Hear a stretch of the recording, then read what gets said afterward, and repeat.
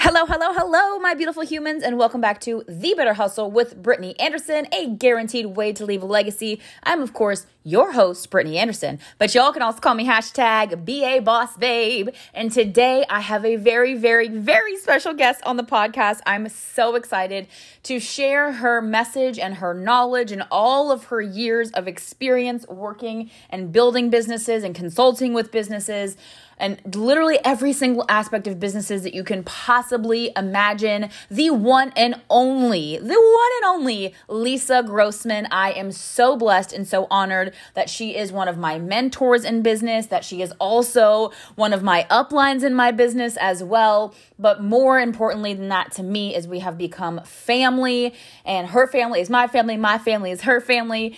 And so I just wanted to share a quick interview, more so actually a back and forth conversation between Lisa and I, all about belief. And every tip that she gives you, what's so powerful about it is that it can not only be applied to your business, but it can also be applied to your life and your relationships as well. So as you can tell, I'm fired up. I absolutely love Lisa Grossmann. She is an incredible human, an incredible business owner, business builder, all of the things. So I wanted to bring her on as a special guest of The Better Hustle with Brittany Anderson to share her knowledge and experiences with you guys. So as soon as you guys get some value, do me a favor, screenshot this, share it in your Instagram stories, and tag us both. We love y'all. We appreciate you, and enjoy. Alrighty, first and foremost, I just want to thank you, Lisa, for joining me today. I know we have a business partnership, but even more importantly to me, we have a family relationship, and I just love you and your family so, so much. And I was trying to think of someone, I'm like, who can I bring on to really pour into our audience about belief? And you and Curtis paired together you have poured so much belief into me that I was like, there is no one better on this planet to talk about belief than you, Lisa. So I kind of want to kick it off with a question, and then I want to just roll back and forth. I think we're very, very good about that. But my first question then, just to kind of kick it off, is why do you feel that belief is so important, not just in business, but in any dreams that we have or anything that we decide that we want in life? Why is belief such a crucial part of that journey? Well, it's interesting. You are a success story, and you look at belief much the way that I do. It's a necessary ingredient for success. But we all have beliefs, and many of our beliefs are not self-serving. They are, in fact, leading us down the wrong road. So I think we want to clarify that by saying, you want to have beliefs that serve you well. And that's a question you should always say, is this belief serving me? Because a lot of people confuse belief, faith, and facts as being one and the same. And often they are. But really, facts are tangibles. And our interpretation of those facts are what our beliefs are. In hindsight, I'll give you an example. A child learning to walk is fun to watch. Yes. And they stand up and they fall down, and they stand up and they fall down again, and they stand up and they fall down and hit their face and cry for 2 minutes, and they pull themselves up on the furniture, and they, they walk around the furniture with their hands, and then they fall down, and then they let go of the furniture, and they sort of look like they're going to take a step, and they fall on their face. And they keep doing it because inherently they believe with such certainty and knowledge that they're supposed to walk that they just keep doing it. Yeah. If you look at adults, if our belief in our ability to do things after a few attempts and failing was the test of our ability to, let's say, do something like walk with adults, most of the world would be crawling. Oh, tried that, hit my nose, tried that, fell down, I'm done. I can't walk. I tried 3 times. So I think that you have to look and say, okay, when I look at this fact, I fall down, I've tried to walk and I've fallen down 3 times. You can look at that and say, I believe I'm closer because I've got 3 attempts beyond me. I'm doing better than I was because nothing will ever be as bad as the first time I tried. And that's a great belief that serves you toward walking. But you can also have people that look at that and say, you know what, I just can't do this. I've seen other people do it on the 2nd try. I've seen, some people do it on the 5th try. I tried 6 times. And, you have two kids. I have two kids. What's so funny is they're both walking today. And once they walk, you don't really remember one, but I'm pretty clear remembering the holidays. I think that Lauren probably walked a couple of months in age before Hillary did. Mm-hmm. And what difference does that make today? None. But what difference would it make if they're adults? Oh my God, she did it. She learned it in a month and it took me 3. So what? So I think belief is a necessary ingredient. Let me rephrase that. I think that belief will tell the tale of where you end up in life. And if you end up somewhere you like, chances are you're learning to believe in the interpretation of the facts that serves your greater purpose. And if you end up somewhere you don't like, chances are you got to check how you interpreted those facts, because if believing that led you to a place you don't want to be, you got to look at the facts again and see if you can adjust what you believe to be true. Yes, I love that. So I think that kind of ties in the idea that perspective is a big part of belief. Perspective on how you interpret, the 3 failures. Does it mean, 3 strikes and I'm out? Or I've found 3 ways that don't work. Now I'm going to switch my perspective to how I can apply those things and change my belief or my journey or method even along the way. I think perspective is actually everything. I think it's a superpower. And it's interesting. You made a baseball analogy, so I'll go with that for the men that are listening. A guy hits the ball and gets on base 3 out of 10 times. He's in the Hall of Fame. Mm-hmm. He hits it 2 out of 10 times. He's in the minors. So the difference in that sport between not making the pros and being a superstar is 10%. It's 1 hit out of 10. Yeah. And is the difference really talent? I don't know. You were talented enough to get up there to the plate. That pretty much means you probably have the talent. Your chances are you train hard. Most athletes do. So ultimately, what did you believe? Because they all hit 2 out of 10 before they hit 3 out of 10. It's just who keeps going. And I think that perspective comes into play because so often when we get too close to something, we confuse that which we can actually affect, which would be our circle of influence, mm-hmm. and that which we are concerned about. And it's valid that we should be concerned about things that we can't directly impact. But if we get too focused on the circle of concern and move too far away from our circle of influence, we become immobilized and we feel like we can't get anything done. And taking a step back and asking those questions often helps us realign what's actually possible for us to do here. Do you fail if you take on something that's impossible? No, you've shown some grit. Now it's time to show some common sense. Yes. I think that's so true, though. I think people think that dusting yourself back up and trying again means trying the exact same path with the exact same tactics and the exact same people and the exact same things and not changing anything and not implementing anything from their experience. It's like, well, you said to get back up and do it again. Right. But use your failures, plug a little bit of common sense into the equation. Think about that kid learning to walk. You see them adjust. Yes. You know what happens so often, and this is really important. It does come down to belief. And it's, again, examining what our focus is, because our beliefs have to be in line with what we're focused on.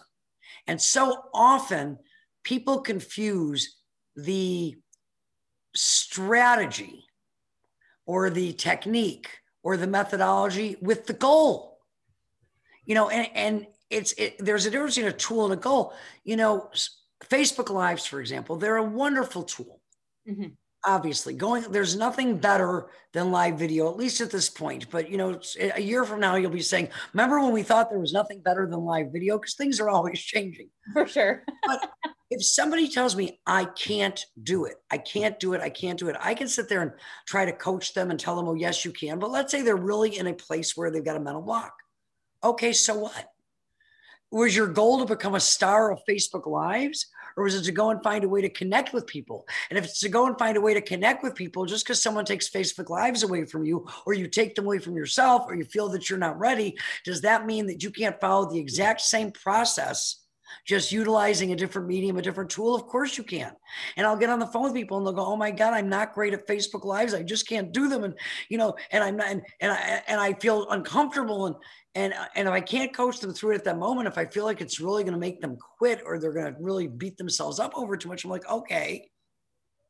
And I'm never going to be an astronaut. And once upon a time, I thought that sounded really cool. I can still go out and look at the stars every night.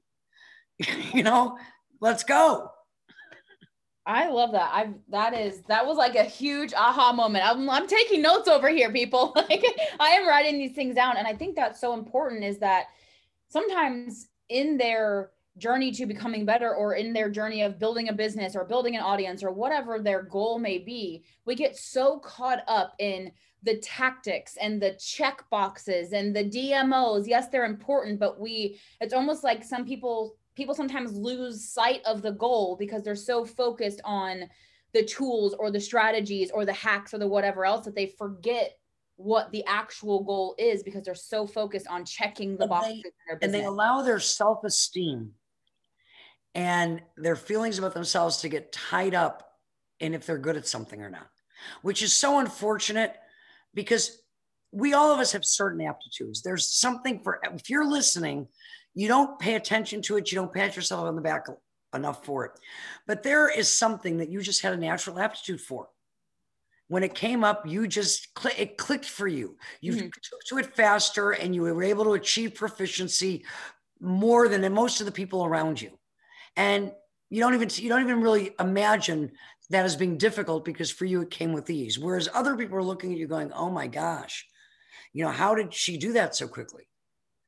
But at the end of the day, it's consistency that gets you where you want to go because natural talents are natural talents. Skill comes through repetition and people get very confused about that.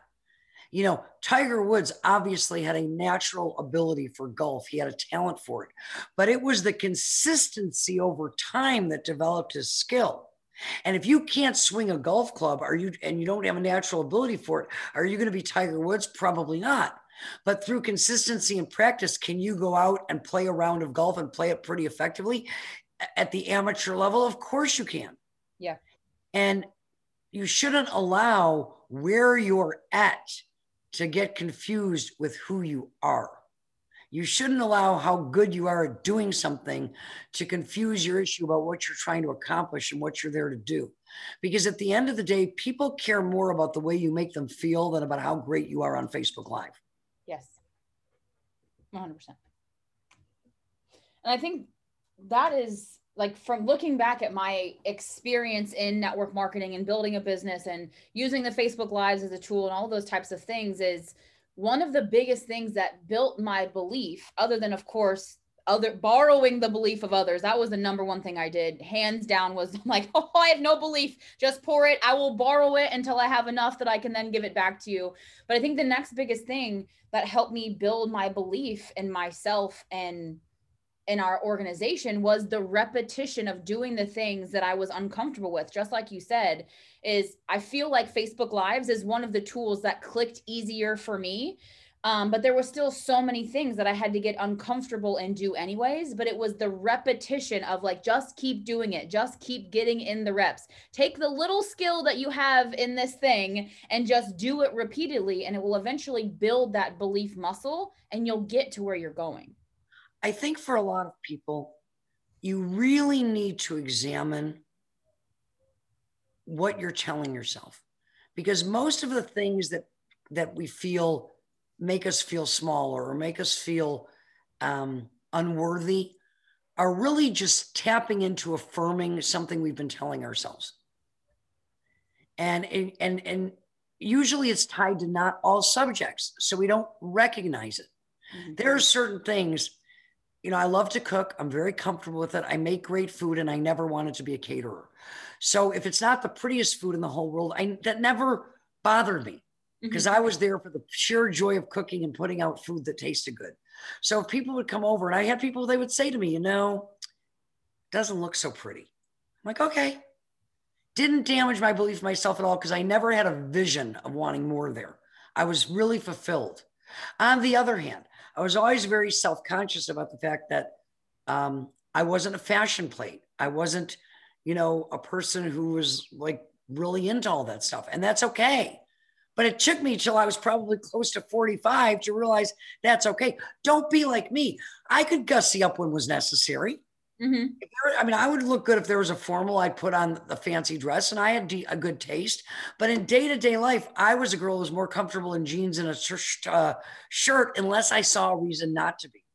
Yeah. But I let that over the years become very intimidating. And I remember freaking out when I would have to speak on stage by how everybody else was dressed. And I didn't measure up. And I would get so neurotic and so upset and lose all this belief in myself and forget that nobody comes to hear me speak on stage to write a review on my outfit. Right. Okay. That's the reality. It's nice to look nice, but it's important to focus on who you're there for, the audience. If you deliver something of value to somebody else that makes them feel better, they don't care if you're wearing a potato sack. Yeah. Over the years, I found out that there were a lot of people who the fact that I wasn't perfect and I finally embraced it, it made them more comfortable.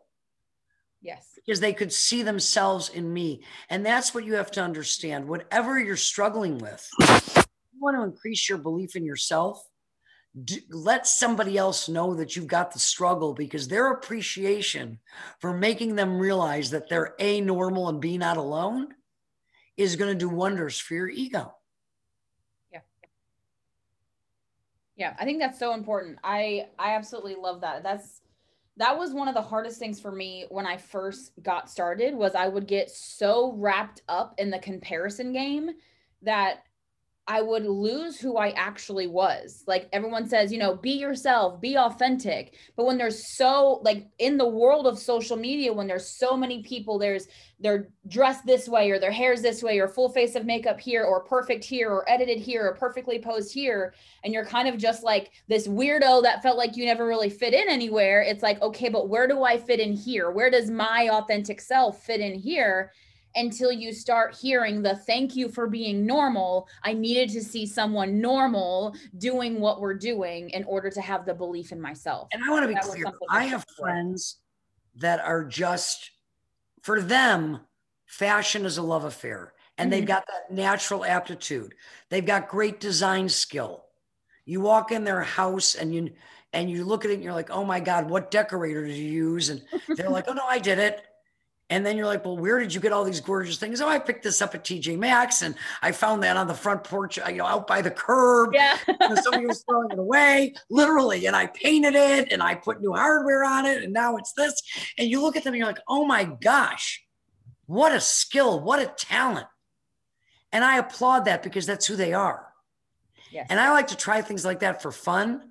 But if I got up one morning and said, I think I'm going to go be a designer, I think everybody who truly loves me would say, Lisa, you don't want to be broke. Because who's going to hire me? It's not a natural thing. And what I've learned is really copying. I can look at things and I can replicate it and it looks nice. And that's what you have to be willing to do. You're not going to be great at everything, but over time, through proficiency, you will develop proficiency through repetition where you can replicate the result that you need so that you can double down on what your talents are. If there's 7 great skills involved in the space of network marketing, for example, it could be, it's all how people phrase it, but let's say there's 7. Nobody's great at all 7. You don't need to be. You need to have enough of an understanding of how it works and an ability to do it. If whoever you found and matched yourself to that's truly great at that gets sick one day, you want to be able to take care of it. It's sort of like if you own a restaurant, you don't have to be, nobody's asking you to be the cook. Yes. But if the cook doesn't show up, you got to be able to have a backup plan to get some food on the table.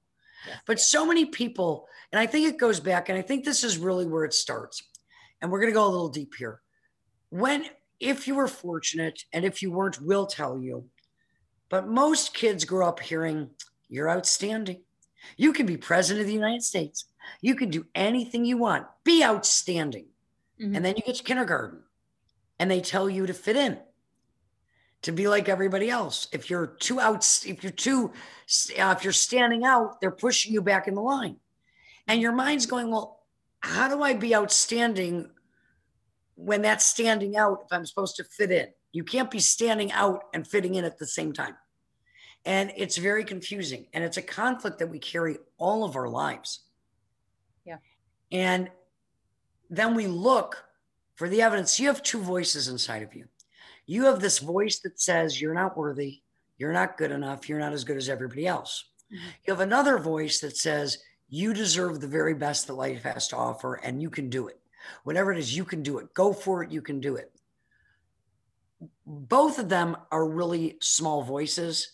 You have to make a decision as to which one you're going to amplify and repeat and repeat and repeat, and which one you're not going to make it disappear, but how much time are you going to allow it? Mm-hmm.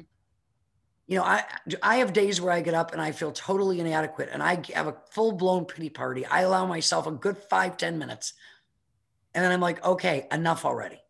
We got to go get these 6 things done. And then if we still want to feel sorry for ourselves, we can come back and we can do that. But what often happens is the act of doing removes or is an anesthetic to those feelings.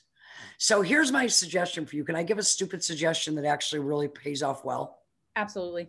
Always. For me, cooking is therapy. And we often settle the biggest challenges we have, not by sitting there, you know, telling ourselves we have to do it, staring at the blank page, but by doing something else. The problem is when we get into spiral thinking, we can't think of what else to do and we make it worse.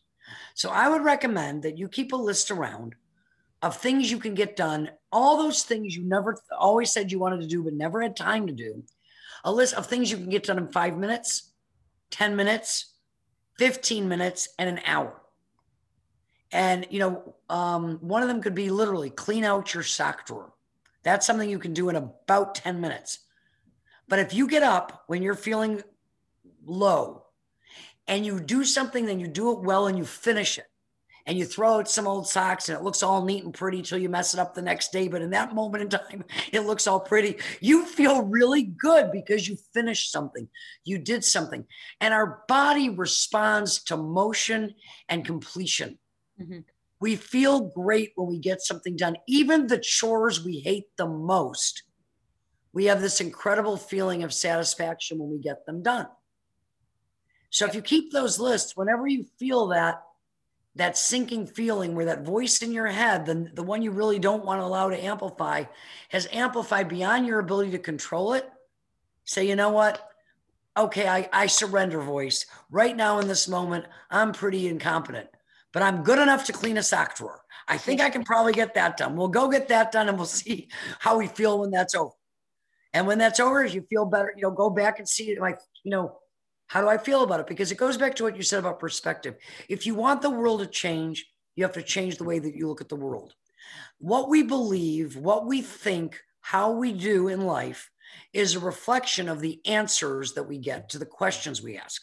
So logically, we have to, if we want different answers, if we want a different perspective, we have to have new answers. To get new answers, we have to ask new questions.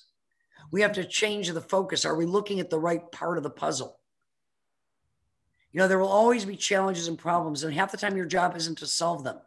Yeah. It's to move through without making the problems you are dealing with your fault. Yeah. I think that's super powerful of like, sometimes we don't need to necessarily solve a problem, but think of different questions to ask in the process.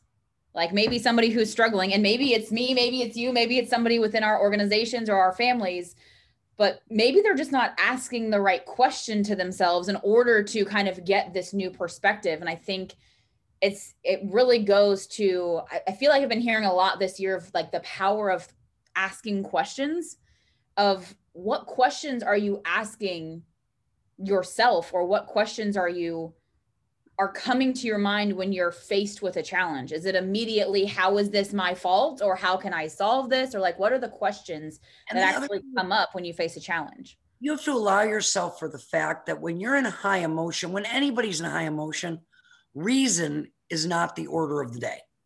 Mm-hmm. So Sometimes we're in a state of mind where we can't get the right answers or arrive at the solutions. Of course not. How can we possibly ask the right questions? That's okay. Mm-hmm. That's okay. Take a break. Come back. Because if it's truly a crisis, you will respond properly. When it's truly a crisis, our adrenaline takes over and it clears our head and we're able to see with a clarity that is not there.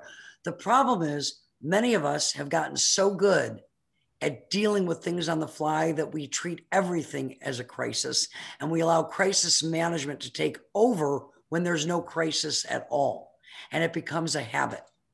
And if you're always dealing with things in a crisis that are in a crisis format, you're not going to get great results all the time. If it's not a real crisis, probably your results won't be good at all, because you're not judging it clearly. You may feel like it's a crisis, but your body knows the difference. Even if you're intellectual, you don't at that moment. So can I give people a visual, even though I usually do this visually, but I think this really helps with belief. So you're listening to this.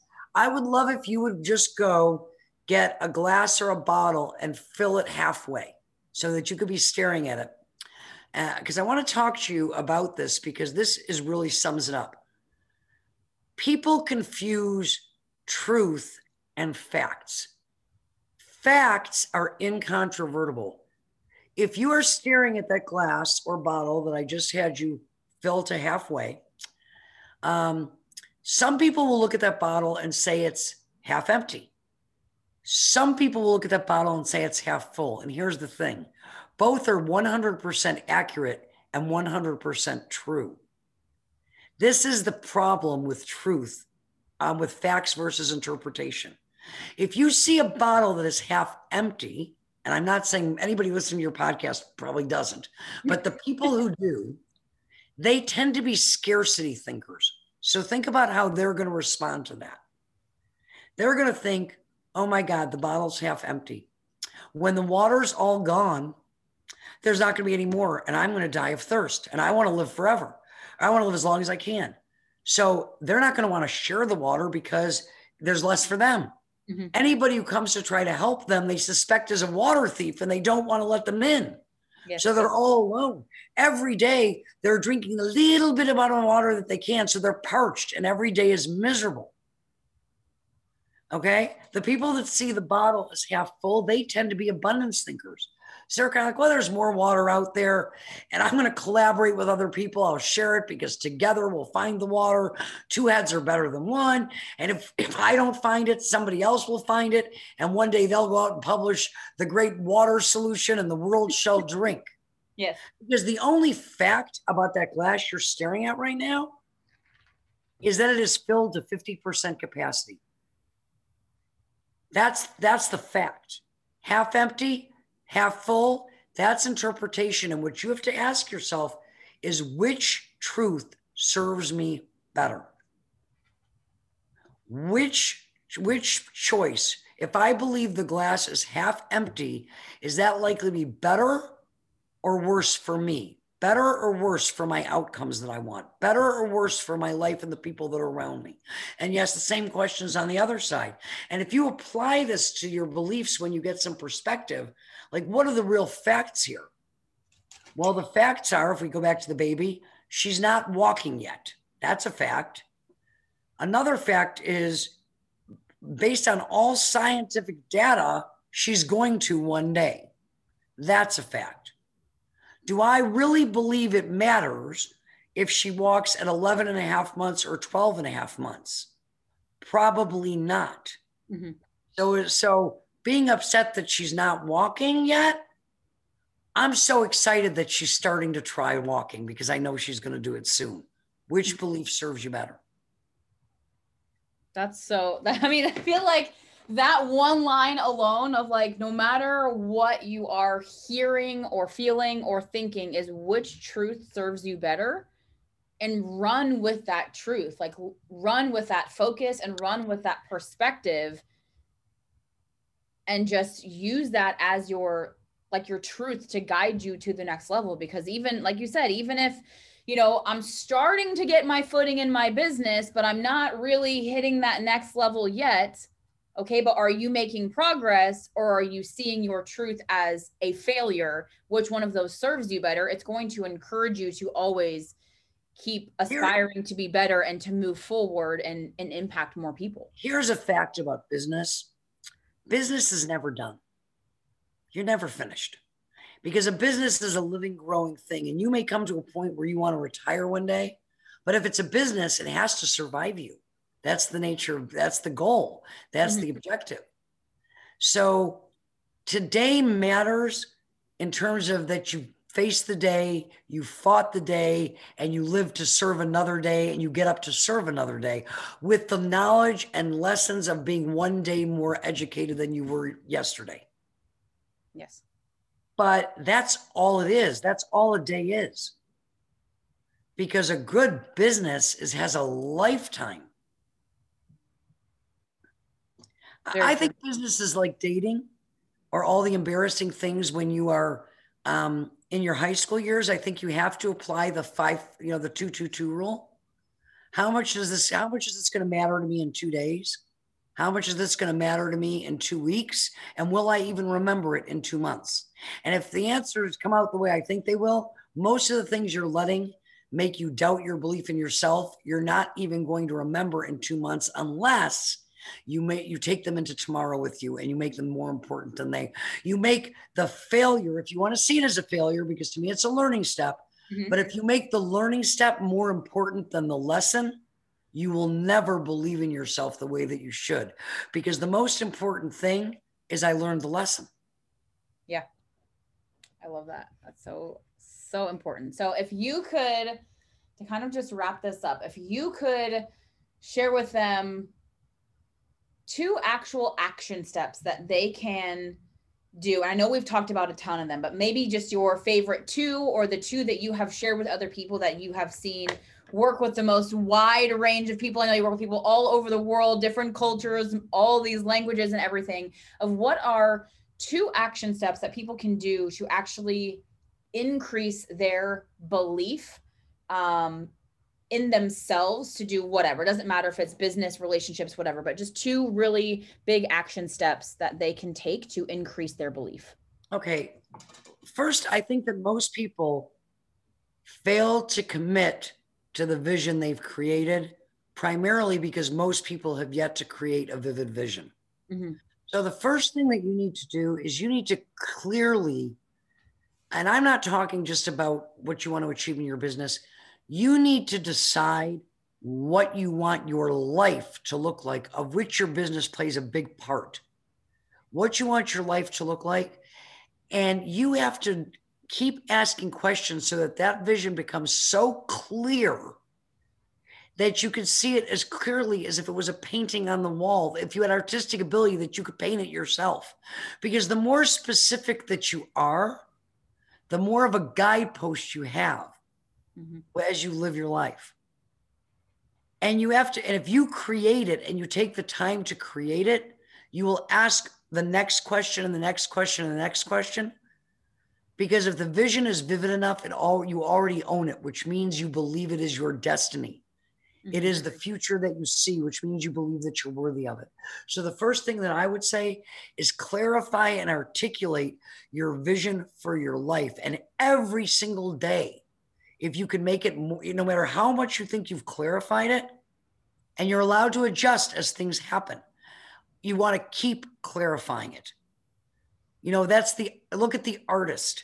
If I'm not an artist, and when I used to see the tree in the coloring book, I colored it green, which was a good accomplishment for that age. You knew that. Yeah. But if you look at a great painting, they probably have 30 or 40 different shades of green and technique in those leaves. Because that's how clear their vision became of what they were supposed to look like. That's what you want to do with your life. And the action, and every day, start off your day every single day the night before. Most people, if I ask them what time does their day start, they'll tell me 7 a.m., 8 a.m., 10 a.m. No, your day starts at midnight. That's a clock. Days run from midnight, from midnight to 11:59.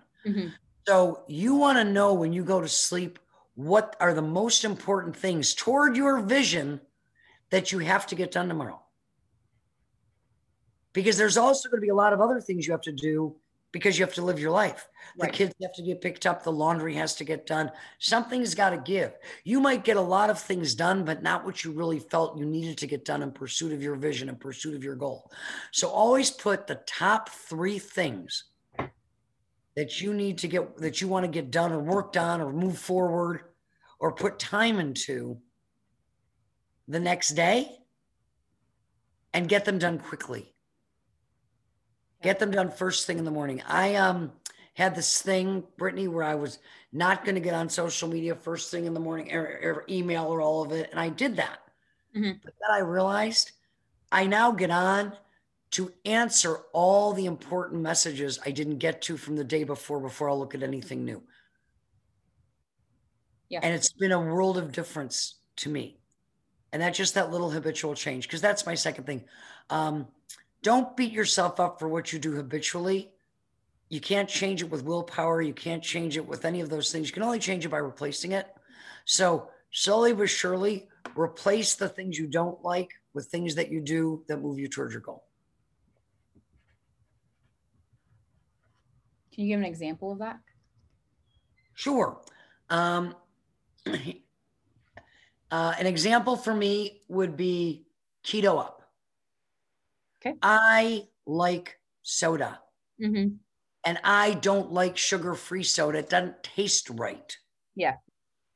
But there's something in keto up that's close.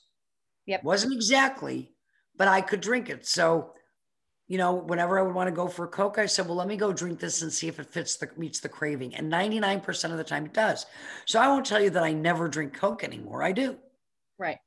So occasionally you could set a holiday schedule by it. Yeah.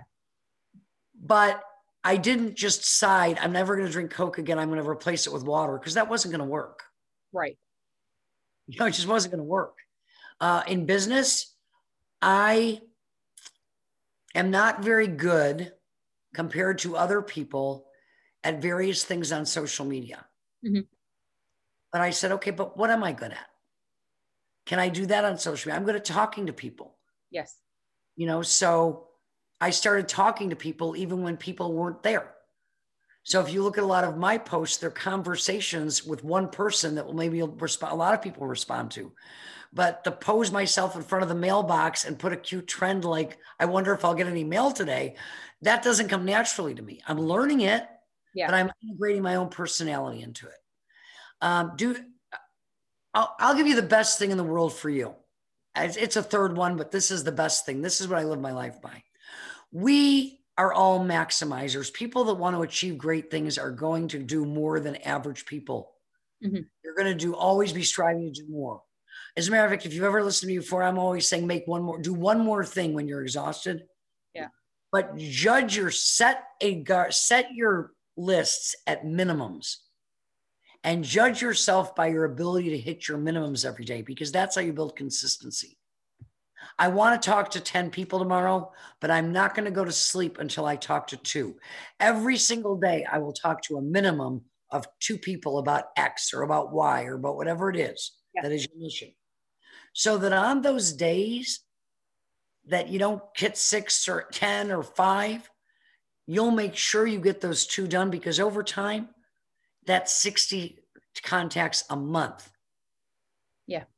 That's 720 contacts in a year. What would your business look like if everybody contacted 720 people minimum in a year? Insane. I can't even run those numbers in my head. Think about it. So make sure that you have a goal you're shooting for, but a minimum day. This is what I'm going to get done on those days where life is crazy, on those days where I don't have the hours, but I can find 10 minutes here and 15 minutes there and knock out my minimums, and judge yourself based on, if you don't hit the minimums, okay, slap yourself around a little. Okay. Get up the next day and do them. But other than that, just keep increasing the minimums as time goes by. I really like that. I think that's going to be super powerful. If you are out there and you are listening as an organization leader, please write that down. Striving for maximums and making sure you are completing minimums. That is going to be a very, very powerful business building strategy that you can use, but also that you can really pass down to your teams. Because I feel like a lot of people, they join a business for themselves, for their own finances, maybe for the culture. But once they come in, they really just want to make their leader proud. And it feels like no matter what they're doing sometimes, that it's just like, if I'm not top of the top, then maybe they don't feel seen, or maybe they feel a little lost in the shuffle, or maybe they just feel like I'm fighting so hard to be seen and to make her or him so proud. But if you can give them that, almost that strategy and that permission of like, hey, let's strive high together, but let's make sure that we're completing those minimums. I think that is a super powerful Actually, strategy. I finally got my house organized. That's how you got it organized, you said? What works in business works in life, and what works in life works in business. Yeah, it took me 4 months going one drawer, one room, 1 hour, one here, and all the spare things. But I kept trying to want to get the whole thing done in a day. It's not doable. It's overwhelming. Yeah. And very often I would start and I would poop out and I looked like it was messier than when I started. Yes. Absolutely. So thank you so much, Lisa.